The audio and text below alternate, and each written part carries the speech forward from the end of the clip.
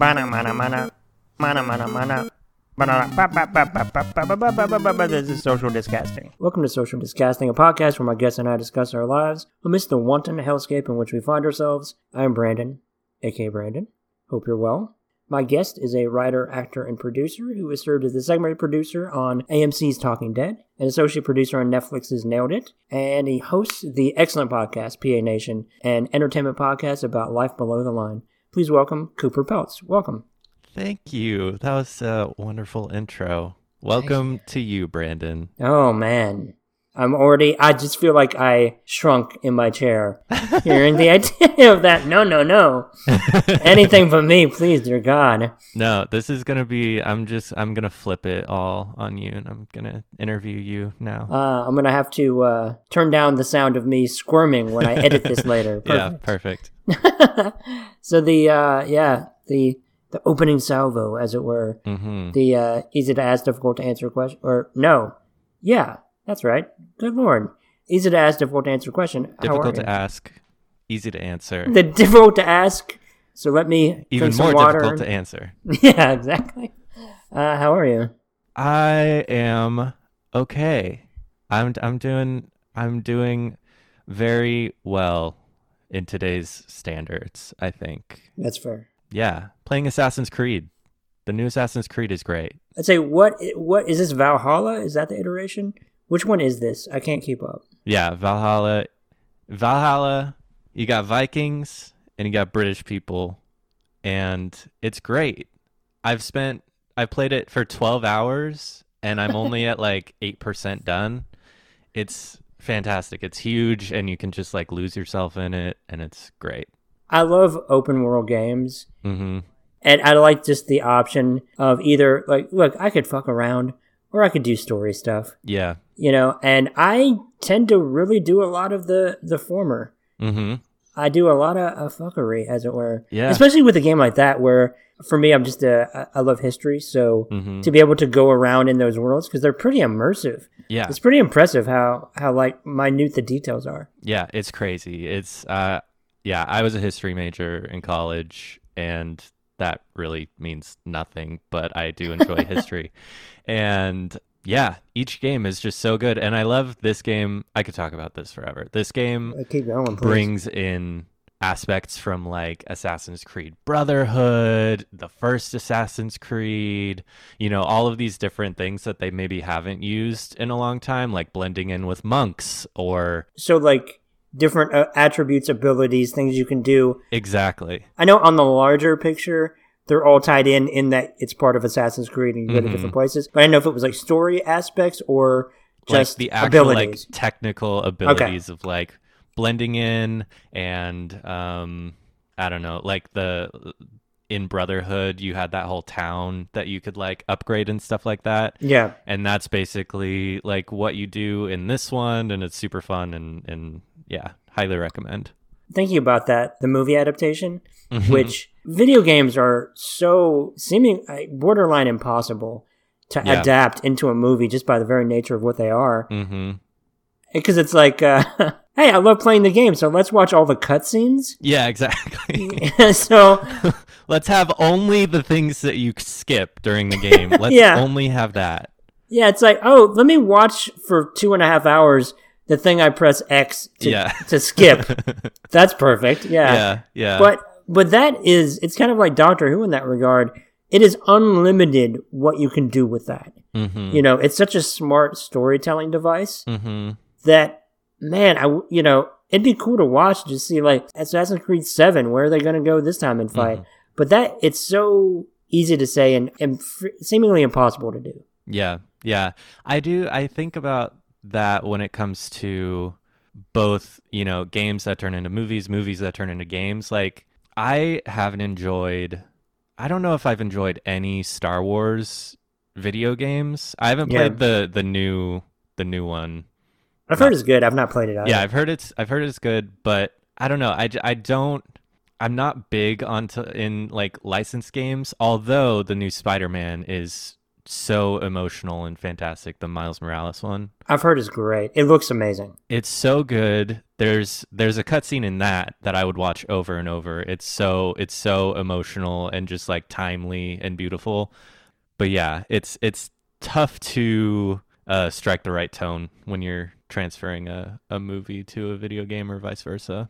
Well, and to your point about like a video game adaptation of a movie, it does feel like they know the basic things they have to do, and it feels like an added revenue stream as opposed to like an actual game. Yeah. So it's just, so it feels half-hearted as much as like sometimes I watch a movie and I'm like, ooh, I want to play in that world some more. Yeah, exactly. Like I was super excited. Like the only time I was excited for a Star Wars game was that one that they canceled. That was like the Underworld on Coruscant or whatever it was. It looked cool. Yeah, it looked awesome. It was like GTA Star Wars. And then they canceled it. And now I'm very disappointed. Which is weirdly typical in that regard. But it's also like, too, that new Star Wars game, like we both heard, oh, this is a good one. But I'm just like, oh, does that just mean, that just to me means, oh, good for what these are, which aren't that good to me. Yeah, exactly. So what does that mean? So like, oh, so it's like average. Oh, okay. Okay, so it's a video game. It's a non-broken video game. Great. Yeah, it's like, oh, you're saying this in a high-pitched surprise tone. Like, it's good. It's good. Surprisingly. Yeah. Huh. Yeah. I didn't know they could do that. Yeah, exactly. I wanted to get into this eventually, but you might as well get into it now. PA Nation, your podcast, is great. I really like it. Thank you. Did you do it during the pandemic and starting it, or was this an idea and something you wanted to do beforehand? It was, I've had the idea since I started PAing. I remember talking to Kyle Clark. Do you know him? He does. No, I don't think so. What's his podcast called? This is Rad, I believe. Okay. And he worked on Talking Dead, and I remember talking to him about this show idea I had, and he was like, "Oh yeah, that's like a pretty good idea." And that was in 2017, probably 2016. Okay.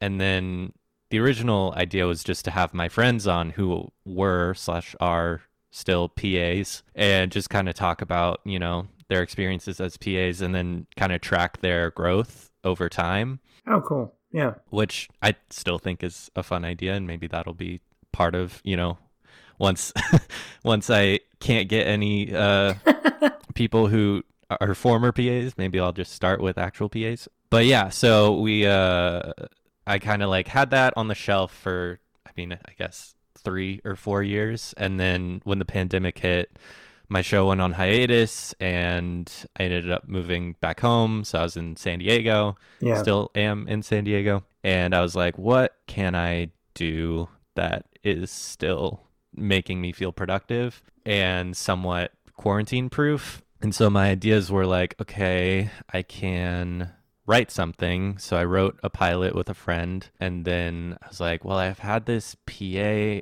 idea. And so I messaged Liz Maupin, who's my producer, just out of the blue. We had followed each other on Twitter for, you know, a couple months or something like that. But I messaged her like, hey, do you have any, you know, desire to produce podcasts? And she had been doing Dave Schilling's show for a little bit. And she was like, yeah, totally.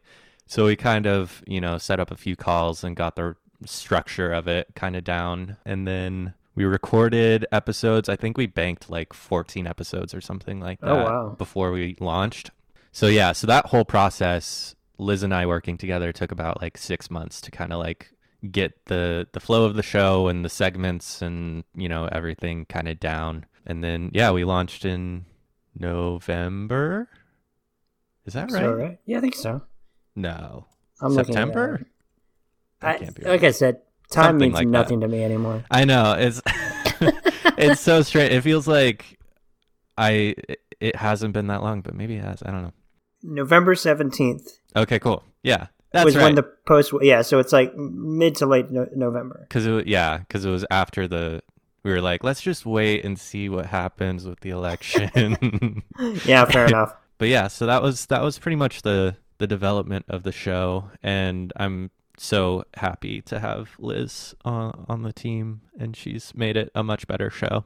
Yeah, you know, it's funny. I just talked to her the one time on here, and so it's not like I by any means know her, but she very much gives off like just the vibe of, oh, she's very good at what she does.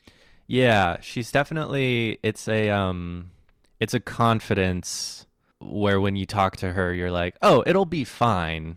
Like no matter what happens, we'll be fine. Yeah. You know, like who knows what's gonna happen? And I think that's part of, her producing live shows and stuff like that. It's kind of just like, let's let something happen and then we'll figure it out from there, which has been really fun because I'm kind of on the other side on coming from TV where it's like every single thing is like meticulously like to the second.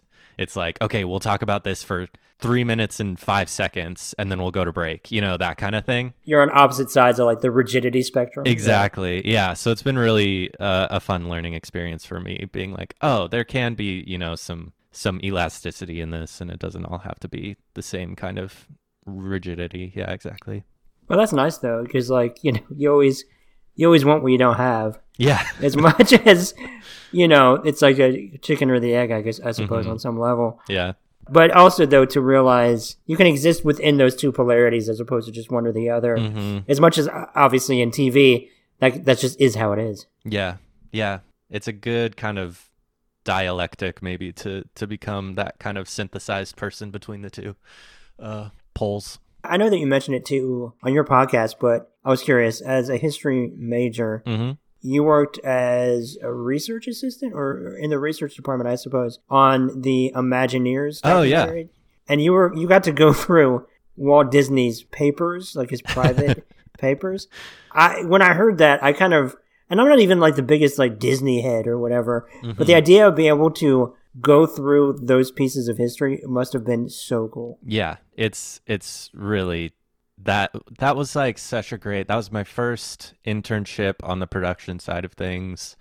Was with iWorks and Co., which is a great little production company. And that experience of like, first of all, going into those archives where you feel like you're a secret agent or something like that, or like Men in Black, how they like go into that like big like power station or whatever and it looks like nothing and then it like opens up. It's like that's how the Disney like archive was for me. And yeah, they would just like bring out books and books and books of like photos of, all these artists drawing Snow White, like the first time they animated a scene for Snow White, or I think her name's like Leota Toombs, like working on the Haunted Mansion ride, like doing concept work for that or whatever.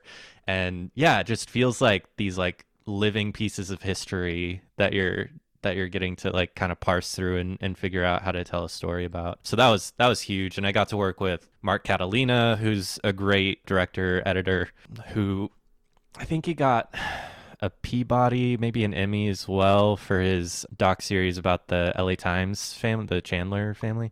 Oh, and wow. He was just like an awesome person to work with and really patient and like encouraging on, when I would get really excited about finding, oh, I think this is an artist that we haven't found a photo of yet, but like here he is, and he would get really excited with me and really all cool. That kind of stuff. It was really encouraging.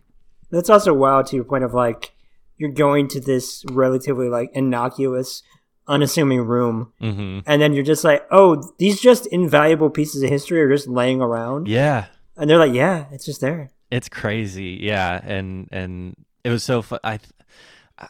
Maybe I'm remembering this wrong, but I the way that I remember it is like they would just have like all of like the Disney vault. You know how like they used to be like, oh, Cinderella is coming out of the vault and like to manufacture, need. Yeah, exactly. And they would have all of those just like lining the walls of this like archive room being like, oh, here's the, Robin Hood VHS, and all that kind of stuff. And it was just, it was super fun. Well, my childlike brain too was like, oh, they're literally locking them in a vault. Like that's what I thought.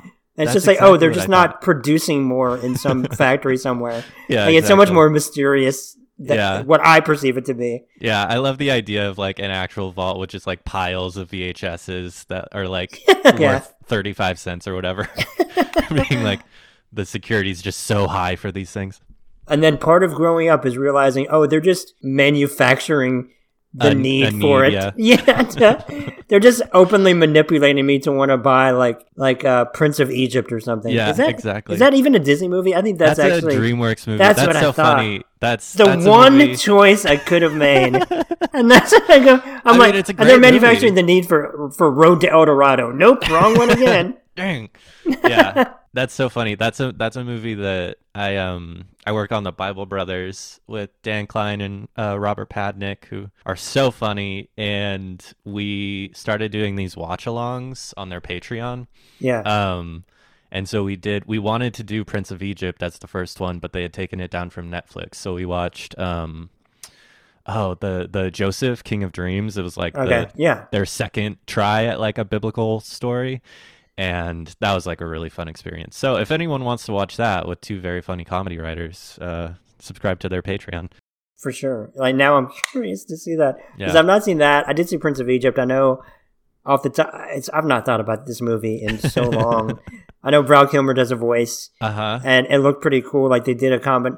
It was like animated, but there was like CGI involved. There was like a little bit of CGI. So it's pretty cool the way they did that. Yeah. I think like Martin Short and Steve Martin are in it. Which is my god, that is fascinating. Yeah, I can't. Well, now I have to watch this movie. It is like, what if I also kept going? Of like, no, Titan AE. No, that's Fox. Damn it! Like it's impossible to miss on this, and yet I almost said one, and I was like, oh wait, no, that is Disney. I'm like, what about Ice Age? No, that's Big Sky. Shit. I know that you had said, I haven't listened to the episode yet of Ashley Ray's podcast, TV I Say with Ashley Ray, but she had said, you had said on it that you just had this very atypical trajectory of not going to school for this industry, not going to your more classic Emersons, as it were, for this trajectory. So you're off the beaten path of getting on this path. And I guess for lack of a better word, like the pedigree or something. Yeah. But so what is that? Is it that you're going about it without that playbook, or you're just trying to pave your own road? What is that experience like, I guess? Well, one thing that I have kind of come to, gotten a piece about or whatever in my experiences is that there is, if you go to Emerson or Columbia or, these schools that kind of like churn out, even like Northridge, a lot of Northridge people work on like unscripted stuff, like right out of school. Even if I'm, not part of those schools or whatever, there's still a lot of people like me. And that's kind of why I started PA Nation, was like to encourage those people that, don't have those connections and stuff like that. And a great guest that we had on this week has a great career and started, from zero, similar to me. Although my story is a little bit more, I had like a little bit more experience just because I was an actor like in high school, and I, worked in LA up until like college. Like in acting. And so I like knew kind of, like my way around a set and stuff like that, but I had never done like production stuff. So I didn't know any like production people. But like I don't want to say like I had zero experience, Fair enough. I guess it's more of just like not the production side of classic things. Trajectory that people do and like with a network, I think. Yeah. And what to your point with the show though too is that there's no correct way to go about it. Exactly. Right? Everybody has their own story, and and some of it is just so like inexplicable or just so circuitous. The route.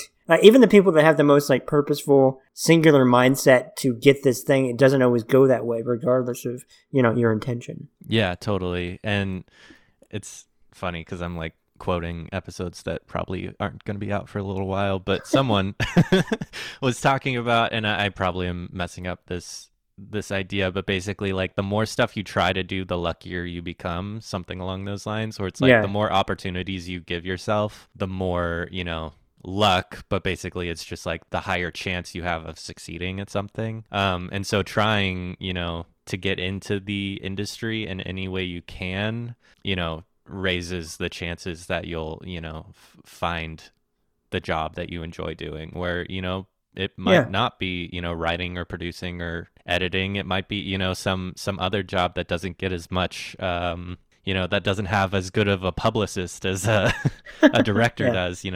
But it's just like trying to find the thing that, crossing off the list of, okay, I tried producing like a little something and I didn't really enjoy it, but I liked making something. So what is it that I liked about it? Oh, maybe it's writing, and then like trying to write something. Yeah. It's all about, it's like a maze and you have to like walk down a dead end and be like, oh, shoot, at least I know that it's not this now. And you can kind of like try on another path. And there's absolute value in that, obviously, it's like anything else. Like sometimes you have to not succeed, I don't want to say fail because I don't think it's a failure if you learn from it, but like not succeed in the way you intended to then realize that's not the path for you. Yeah. You have to have the bad movies to contextualize the good. If everything, if you don't have any good movies, none of them are good. So, and same thing with experiences. There's that whole thing of like you learn more about making a movie from bad movies than good movies because like you see like good movies, everything is flush and everything kind of like works together and it's all invisible, like the making of the movie. But if you watch a bad movie, you're like, oh, there's the boom in the shot, or like, oh, there's that edit, or like the angles aren't right, or it's like, why is this making me feel like this is a bad movie? And then you figure out like, oh, that's something I probably shouldn't do on my movie. Yeah, it kind of reminds me too that sometimes when they announce a movie and it's like Indiana Jones 5 or whatever, and it's like written by this person, then people look at the credits of this person and it's like minor horror movies or something. Yeah. Or a movie they didn't quote unquote like, or that is generally perceived as not being good. They're like, well, how could that person write that thing? That's not that good. And it's like, you don't think that people learn from things and grow and become better at that? And also though, like you just take what you can get in an industry that is so difficult. Like I see that and I'm like, that is so, it's so meaningless to me. Yeah.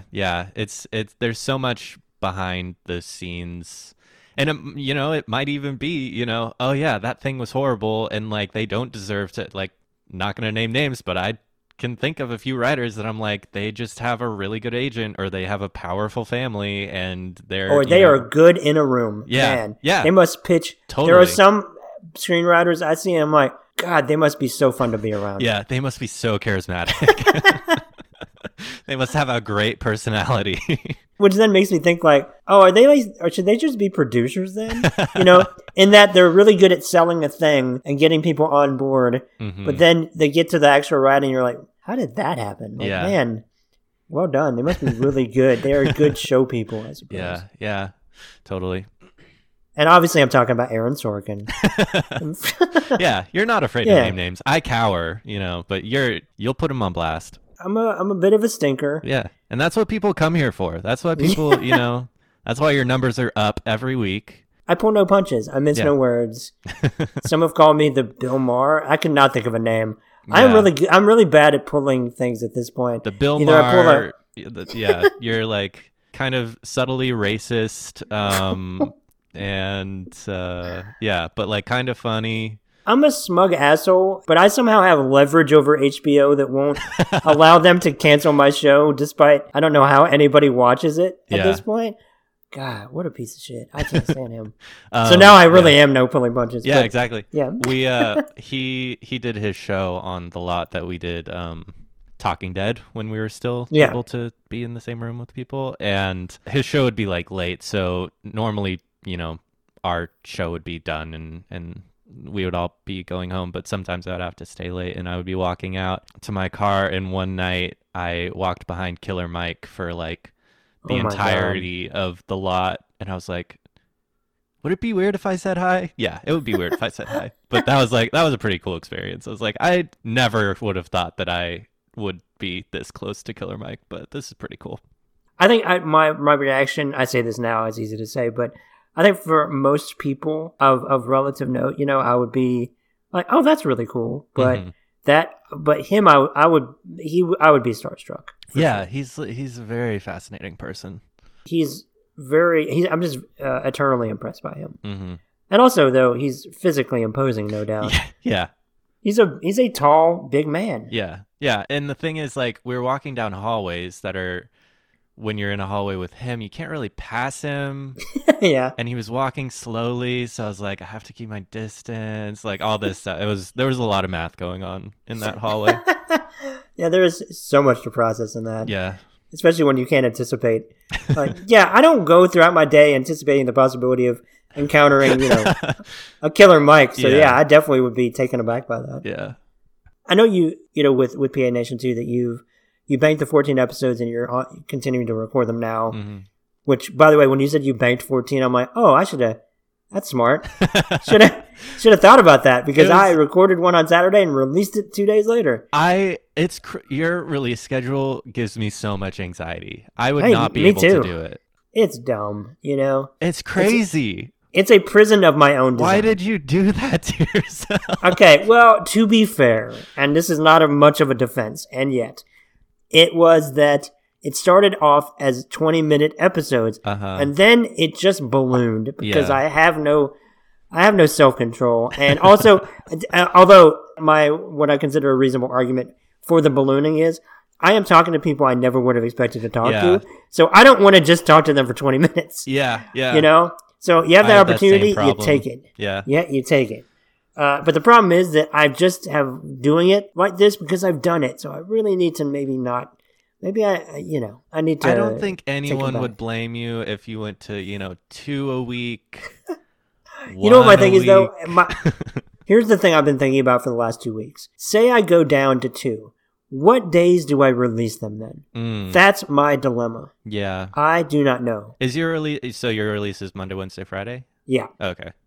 Yeah. I get that. That's where I'm at. And maybe that's just Stockholm Syndrome. And I'm just justifying doing can't figure it out. Guess I'll never figure it out. I love torturing myself. No, I love researching 3 guests and producing 3 episodes and editing 3 episodes. Look, it's ridiculous. Yeah, that's pretty crazy. How long does it take you to edit an episode? That's something that I'm so curious about in general for editors, because it takes me forever. I'll tell you what, for somebody who I never edited anything before this, so it's been a real crapshoot. It's been a whirlwind, and I can't even listen to probably the first 100, for all I know, episodes of just the manic nature of it, because I was just figuring it out. But and I've hardly put in my 10,000 hours, as it were. But it now takes, depending on the longer I go, the more I'm a real glutton for punishment, because obviously that means I have to listen to it's going to minimally take the length of the episode. Yeah. Then plus editing it. So I'm way more loose with it, and a part of that, I guess, is just the confidence in your editing ability on top of it. So, I don't think it takes dramatically more than the episode length itself, but it depends on, I would say if it were a 30-minute episode, probably, honestly, an hour, 90 minutes maybe. That's great. Good for you. That's awesome. Yeah, I take so long, and I don't know why, because I go into it thinking oh yeah, this will be simple, this will be easy, and then I'm there for 8 hours or whatever. I'm like, ugh. Look, I get really it took me hours starting off, and I don't know, maybe if it's just the aggressive release schedule that's broken me of my meticulous nature, but I am exponentially more concerned with their audio and how they come off than myself. Yeah. Because I want to do right by them, but obviously I also want it to be as good as possible. But I've talked to people who are like, oh, I love editing. But I think I think these are producers talking about other shows. and you talked about it before too. That's a whole other thing. Yeah. I have no problem with other people's mistakes. It's mine that annoy me. Yeah. And the thing I like about, editing Bible Brothers is when they make mistakes, I love finding the way to frame it in a way that exacerbates the mistake or adds to the bit, rather than just being oh, that was a mistake, moving on, that kind of thing. On exactly. My show, it's there's a mental block there, being oh, there can't be any mistakes, and I end up cutting half of what I say in each episode. And just most of my episodes are pretty much, I don't know, probably 90% the other person talking. No, it's the same way for me. I feel like it takes me so long to do the run up to getting to the actual question. So I feel like I'm deleting so many like redundancies of getting it where I'm doing it. So it's really like streamlining my own phraseology. Yeah. While not touching theirs because, outside of like maybe some errant ums or something. But other than that, it's just like, I mean, I don't want to, it's weird, it's like, I know this is like maybe dramatic, but I feel a responsibility to make sure I don't edit in a way that makes them come off in a different way than they intended. Yeah. Because they trust me with that, and not that they're ever going to listen to it, but I know it's there. Yeah, totally. Yeah, that is a tough thing, and that was something on Talking Dead that we dealt with a lot, and I was always so amazed by our editors on that show, just because we have, hours and hours of footage of these actors talking about their characters and characters that they've, been playing for 10 years, some of them,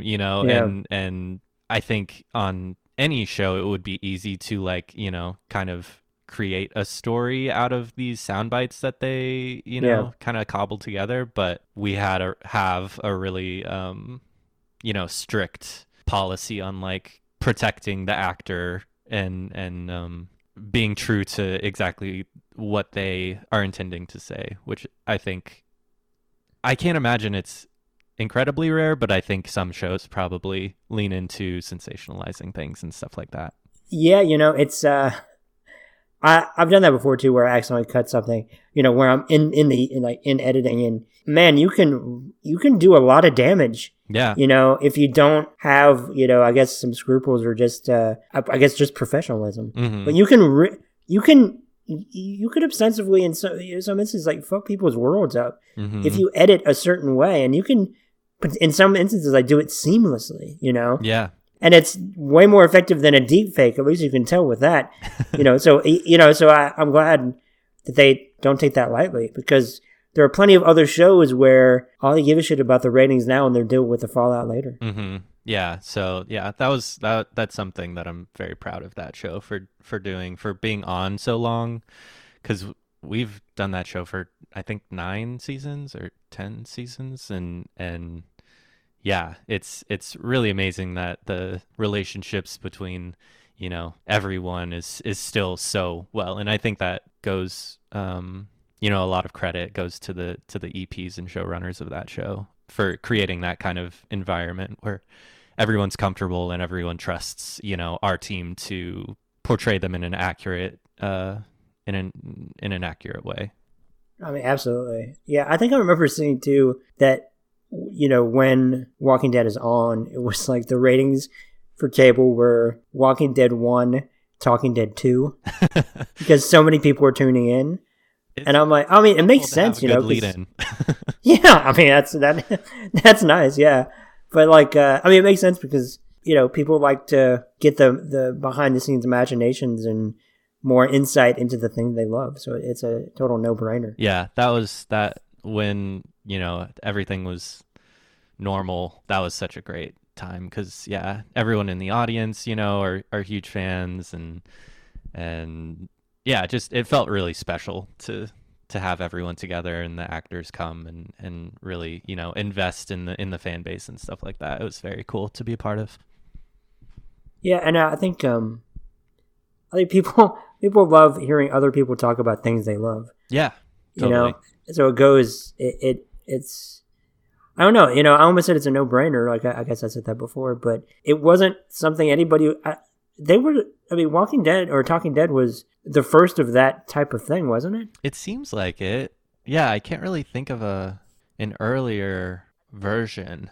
I don't know. Yeah, maybe it wasn't like the first, but it was the big like pebble that caused the ripple effect, it was like right? the I think it's the archetype that people go off of now. I think also now, I think they were doing this before. Maybe it was not pre-pandemic, inter-pandemic, but they've also done a version of that with podcasts now.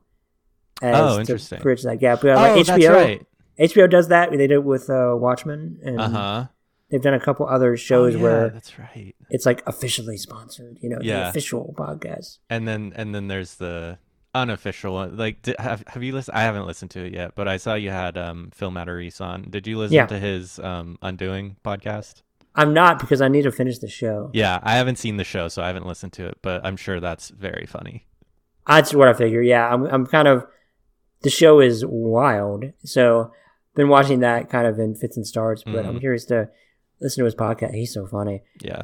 After that, in retrospect, I should have asked him, like, so why do that? I love that he gets really into HBO shows. Yeah. Specifically, like it seems like he has like an allegiance to them, which makes sense. I mean, his show is so funny, obviously an HBO show, and all of his stuff on Succession, like his tarot cards, I think are very funny. Yes. I love that some of the cast wanted to get their tarot readings and stuff like that. It's just, and he was like, nope, one of one. Yeah, it's just like a fun thing to be able to create something that, you know, the cast or crew of that show is into. Absolutely. I definitely, you know, he's one of those creators and the type of creators where I really respond to him doing a thing because he wants to do a thing, and it just so happens a lot of other people like it too. Yeah. Like, that really does it for me. Yeah, that's the dream. It's really to have any kind of response that's positive on something that you're like, oh, I just did this because I wanted to. Like, that's, I can't think of a better feeling. I know, like, to be able to very organically control your own destiny like that. Mm-hmm. And create a community. Absolutely. So I could do this all day. Yeah, same. This is great. I really enjoyed this. Awesome. So thank you for doing it. What do you want to point people toward? I know PA Nation. Yeah, PA Nation. We release episodes every Monday. Depending on when this comes out, maybe Will Miles is the guest this week, I think. Okay. Stand up, very funny guy. Bible Brothers is one thing that I would point people towards. Their Patreon. I get some money out of that, so that would be cool if people subscribe to their Patreon.com. Patreon.com/Bible Brothers, right? Yeah, probably Bible Brothers Podcast. Yeah, and then just like social media, Cooper Peltz on Twitter. And I think that's it. Thank you for doing this. This was great. Of course. Thank you. That was very fun. I enjoyed it. So thank you all for listening. Please take care. Stay safe. Wear a mask. Etc. Yes. Goodbye. Bye, everyone.